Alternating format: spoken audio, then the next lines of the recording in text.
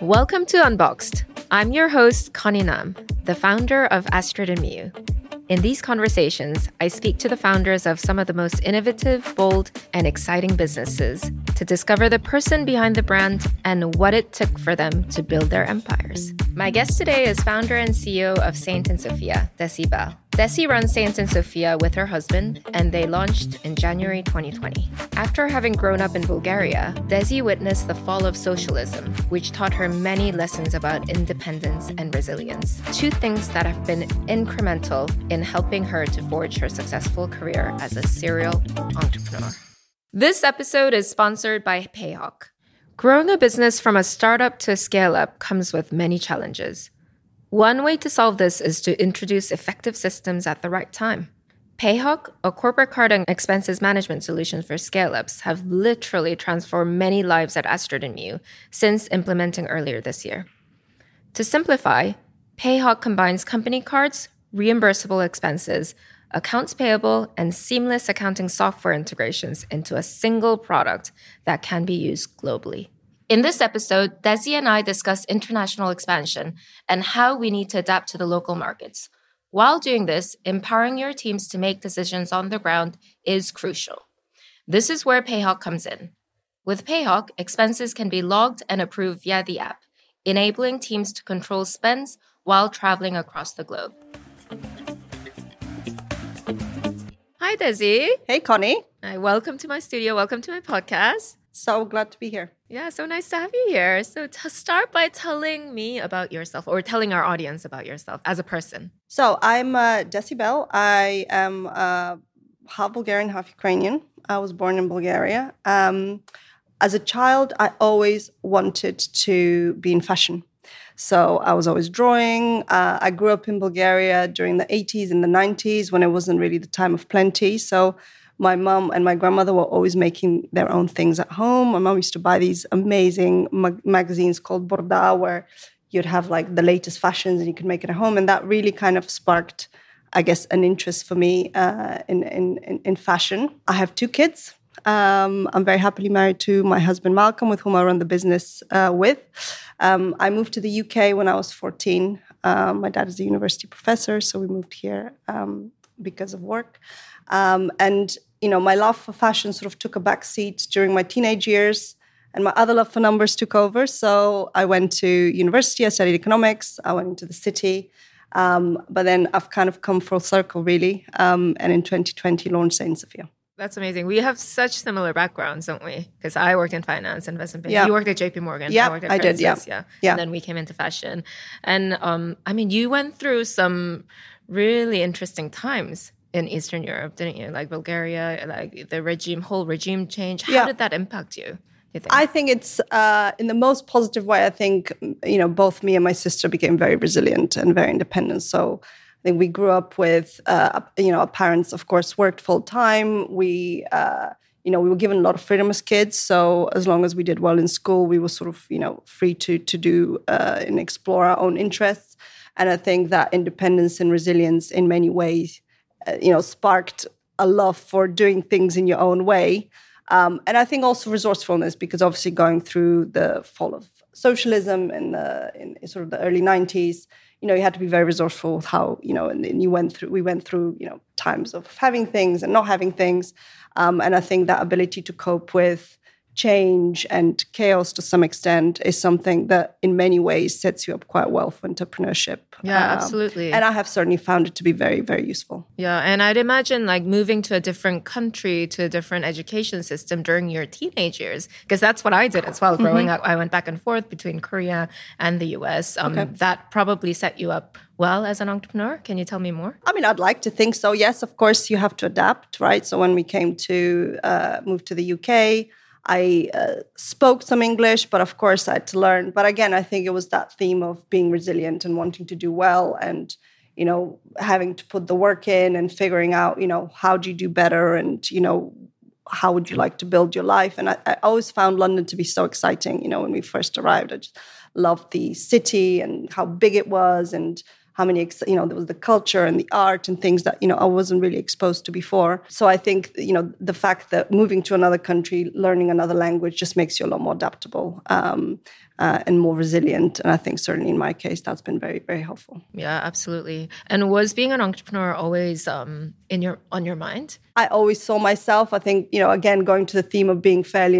independent as a child, I never really saw myself in a big corporate environment. Of course, we were both in the city, and that was amazing training. And I think it's really been helpful for what we've ended up doing later on. But I always imagined myself, running a business and growing a business. And I really enjoyed the experience of building something from scratch, finding, a product or a service that I think people would love and serving customers well. And I really get a buzz out of that. Yeah. So you're a serial entrepreneur. You started a company called Zagora many years ago, and then you've switched into Saint and Sofia. Can you tell me about that journey? What sparked you to move from investment banking, quit that job, resist the inertia and start Zagora, and then start Saint and Sofia? We started Zagora back in 2011. Again, I started the business with my husband, Malcolm, who's now been my business partner for a better part of 12 years.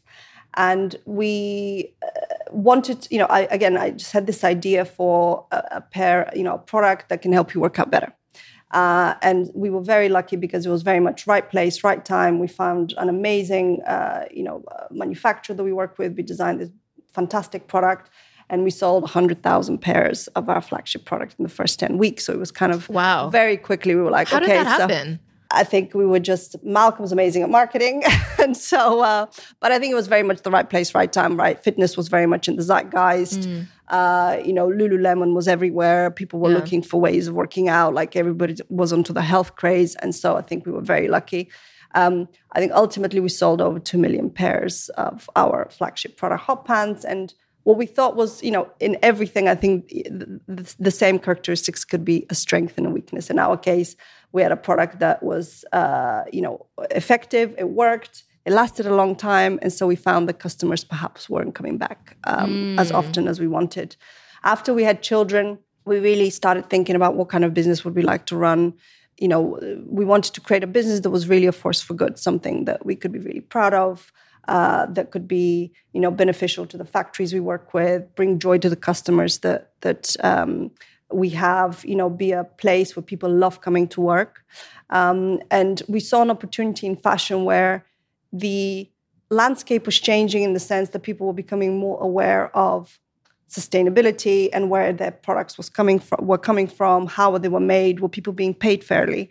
But at the same time, the offering at that time was very utility in that space. And we wanted to bring the European beautiful design aesthetic, the joy that fashion can bring, but at the same time employing the sustainability principles that we thought was so important and really creating a great place for work. So we started Saint and Sofia in January 2020.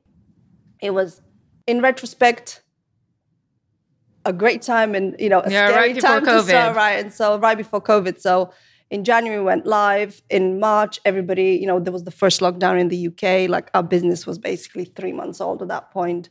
Everybody rushed to buy fridges and freezers and everything else. And so we thought, my goodness, well, what it was. But, luckily, there were so many people that moved shopping online. And we have a very strong supplier base. We've got very close working relationship with the factories that we work with.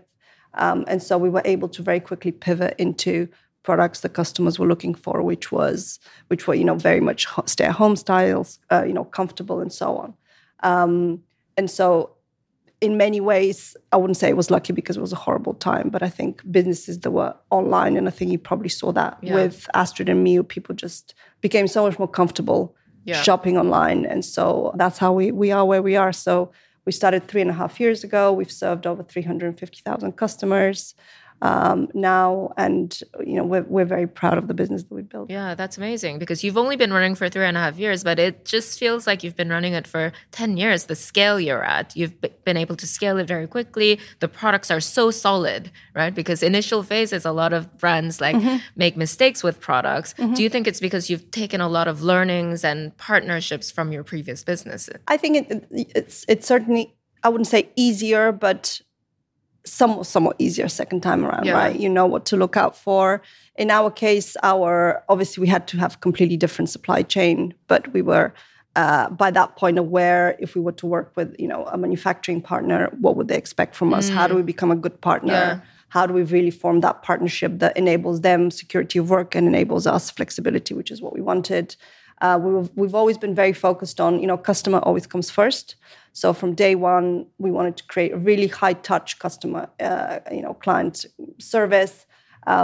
We wanted to offer products that people wanted. And so our whole business is built around learning from customers, getting feedback, iterating, and launching more products. You always have to, of course, have a design point of view. So we've got a brilliant design team that will have a very contemporary eye. But for us, the focus is bringing products that, on the one hand, are current today and really bring joy, but at the same time, are things that can last. And I think that maybe is, me growing up in Eastern Europe, you wanted things that last. Quality was so important. You wanted to be able to have things that you'd wear, 10 years from now, whatever. And I really love that idea of, that favorite pair of shoes that you've had for a long time and comes out on a special occasion and you have memories and so on. And so for us with Saint and Sofia, it really is about products that you enjoy today, they last, they're made well, and you have the certainty that they're made in factories that, are well treated. Yeah, I love that. What were the key learnings you learned from your previous businesses, right? Multiples of businesses that you carried on at Saint and Sofia to make it so successful? We're still very early days. We're just starting out. But I think it's, for us, probably the biggest learning has been be focused on today, but also have an eye on where you want to be in 10 years from now. Because, of course, things you do today will impact your business in 3 months, in 6 months. So this kind of being able to be very reactive, but at the same time, always thinking, okay, if I'm offering this product, if I'm serving my customers in this way, is this really where I expect my brand to be in 10 years? Is this where I would be proud of my brand to be? And really avoid cutting corners. I think really always maintaining a high standard, valuing your people. So we're very proud that we've been awarded the employer Investors in People Gold, and we've created a team that's loves coming to work, and I think that really shines through. So really always thinking what's good for me today, but at the same time having an eye on the future and planning ahead. Yeah, I completely agree. And what were your early years like? The first six months, what did you do during that time? And what kind of processes or structures did you put in? And what kind of people did you hire? We had to be very reactive in the early days because, of course, at that point, it was all about learning. It was about learning, what kind of customers can we find? What do they want to buy from us? What kind of experience do they expect? What kind of price points do we need to operate in? And so we were constantly in this learn, iterate. Okay, next product. Initially, we were launching very much a product at a time because it was, we wanted to have new things all the time, but we wanted to be focused on learning from one thing at a time. Now we've, of course, migrated to launching more collections. So we do a monthly edit every month, but always looking back, looking ahead, learning. I think in terms of team, we knew we had to have a very strong core team. And I'm quite proud to say that the team that was with us when we started is still with us today. And that core team, whether that's our head of creative, head of design, head of finance, have really been people quite instrumental to the growth of the business. And I think we are we're not micromanagers. So we like to give responsibility, and I think that's something that you talk a lot about as well.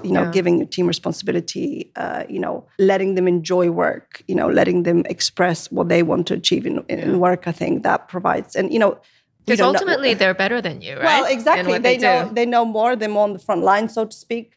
And we always say we want to be constantly hiring smarter people, better people, and we all learn from each other. Yeah, absolutely. And speaking of team, you and your husband are a duo. Yeah, we are. Yeah. What came first, love or work? Love, always love, always love.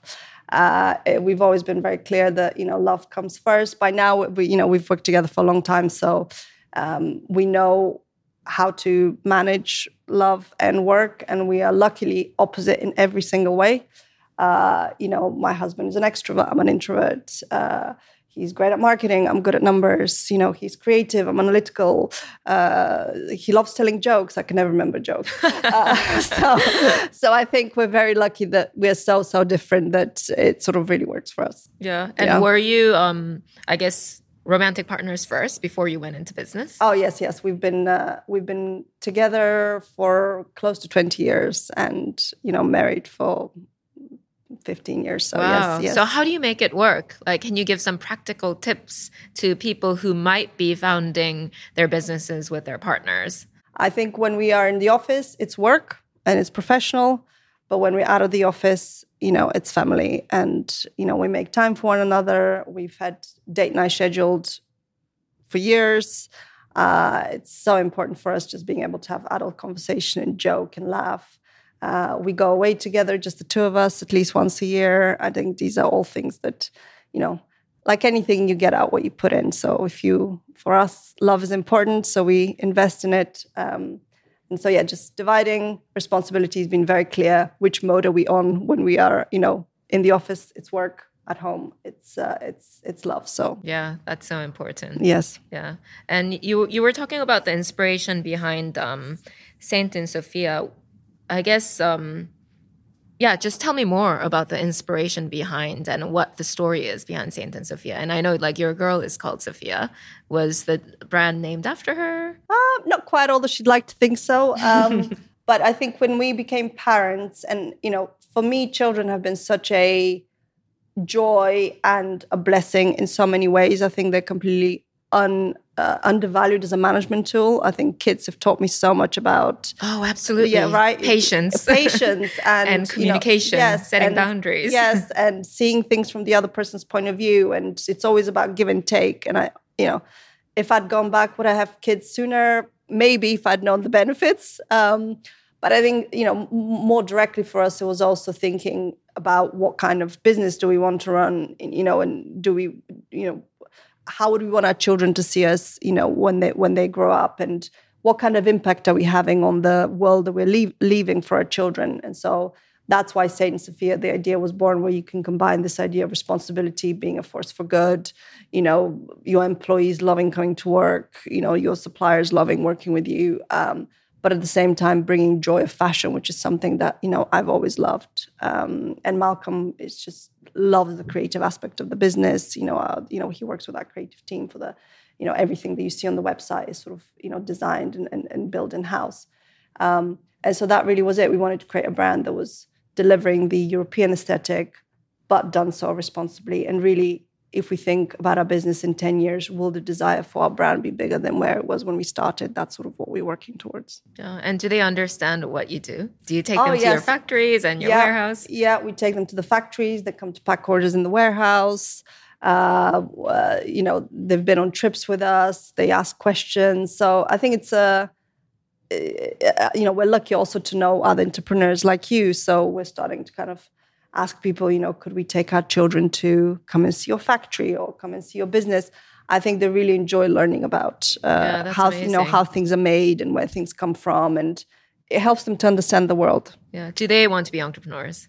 I don't know. Yeah, I think it's too early. I think they're really into sport right now. I hope they would. I think it's a very rewarding journey, and I think certainly if your family comes from that background, I think it becomes a lot less daunting. Yeah, exactly. Because certainly in my case, my family is, academic and very much in kind of, so for me, it was somewhat most scary, shall we say, when I first embarked on the entrepreneurial journey. I think I was lucky that Malcolm has always been an entrepreneur, and he comes from a very entrepreneurial family. So he was very kind of encouraging, and so I was lucky in that respect. So I hope. Yeah, that's really interesting. I mean, for me as well, entrepreneurship never occurred to me because my dad worked for the government. Yeah, and he was a diplomat, and I thought that's sort of like the structured way was how I was going to go about my life. Right. Yeah. So then what? But then you decided to go and start up your own. Yeah. So I did a business degree, undergrad and master's, and I kind of wanted to start my own business. I didn't feel like it would be that difficult. Like business, a lot of it is common sense, right? Yes, it is, yeah. I think I pride myself in common sense more than like analytics or like academics. So I kind of jumped into it, but it never occurred to me as a child. When people ask, what do you want to do when you grow up? It was never like entrepreneur. Right. Well, but here you are and so successful. Oh, thank you. But then when I see my children, my second one, Yeah. we were making jewelry together when we were on lovely. holiday, and she's like, "I'm working on my jewelry business," Oh, that's and I was like, lovely. "Oh my god, that's so sweet. I love that." Well, I'm sure she'll be very good at finding customers, right? I mean, children are so into jewelry and everything else these days. So, yeah. And they really want to set up a lemonade stand now. Well, that's a classic. Start making money. Excellent. Yeah, so it's been, I think children are really, as I said, quite an undervalued management tool, in my opinion. Yeah, agreed. Yeah. What was the biggest mistake you and Malcolm made along the way? I don't like to think of mistakes because I think it's so negative. I think everything is about learning. Yes, learning. Learning. Exactly. Biggest learning. I think through the years, the biggest running, if I can say, because it's never just one, right? It's when you don't listen to your gut. I think your gut is so good at telling you what's right. And your intuition sometimes tells you, this person is wrong to hire, or, that product, really, we shouldn't do it. And yet you say, oh no, but everything else is so. I think for me, it really, whenever I've thought, okay, really, I should have done better, it's been, I knew I should have just followed my gut and just listened. So if I had to say anything to my younger self, it really will be just listening to my gut more. And I think intuition is just such a powerful thing. Yeah. What if the gut is wrong? Well, then at least you've given it a try, right? And you learn from it. Yeah, you can't regret trying things out, right? Yeah. You've learned something from it. And you learn to hone your gut feeling. Exactly. Although I have to say, I'd say it's more often the case that I don't listen to my gut and it's wrong than the other way around. So, yeah, same here, actually. So I think, I've heard many entrepreneurs talk about the importance of listening to intuition, and that tends to be quite a running topic. Yeah. And what's on your mind right now? Just making Saint and Sofia even greater and bigger. We are looking at opening our first retail stores. Oh, that's exciting. Yeah, so Can you tell us where? Well, we are still looking at areas. It will be in London. It's just figuring out the right time and the right space, and we want to make it, I think, I've heard you often talk about how, in your store, I love your stores and they're so interactive. And, I think it's brilliant because it really gives people a reason to come. And so for us, it's really coming up with a format that is interactive and it's fun and there's a reason for people to come because it's so easy to shop online and we provide a great service. And really when thinking about it. So first one would be in London, potentially another 2-3 in London, and then looking at stateside. That's exciting. Yes. Which states? It'll be probably New York to start with. Yeah, we'll be neighbors. Yes, and you have, of course, a store in New York. So yes, it's that's going to be the next big project for us. We opened a warehouse last year, which was a big project, and that was quite scary because we'd never run logistics before. We've, of course, run e-commerce businesses for quite a few years, but it was always outsourced. And yet we knew that to be able to really deliver the service that we wanted to deliver to the customers, be able to serve them fast, efficient, deliver beautiful product to them, we had to have our own fulfillment space. So we found a warehouse, we hired a manager. We've been so lucky. Our warehouse manager is fantastic, and we've had a great team there. And so that's been a great experience in terms of thinking, okay, well, we don't know so many things, but if you break it down into small steps, then everything is doable. And I think that's definitely something that I've learned over the years with business. Nothing isn't doable. Everything just needs to be broken down into small steps. And we always talk to our kids about that in sport, right? It's not about winning the game. It's about the next pass. It's about the next point. And I've certainly found that in my experience, it's always about, the next challenge and the next challenge. And then over time, they accumulate to really great things. So yes, so store is the next one. So I'm breaking down the next challenge in the store. But that's quite exciting for us. Yeah, I love that. And speaking of US, like from the get-go, your business was international, right? Yes. Your split is pretty equal between the US and the UK. What was the thought process behind it and how did you do that? Well, the US is by now actually bigger for us than the UK. We just love, I think with our previous business, Agora, most of our business was in the States. We love America. We love traveling to America. But I think we were always aware that the market there was so much bigger, of course. And the American customer is just fantastic. She loves discovering new things. She's just, very kind of open to new ideas. And I think our product translated really well on both sides of the Atlantic. And so we always knew we wanted to be international. I think also from business risk management point of view, I think operating in multiple countries is wise if you can do it. Of course, we're seeing that now. In the UK, we have obviously quite a challenging economic environment, whereas the US consumer is in great shape.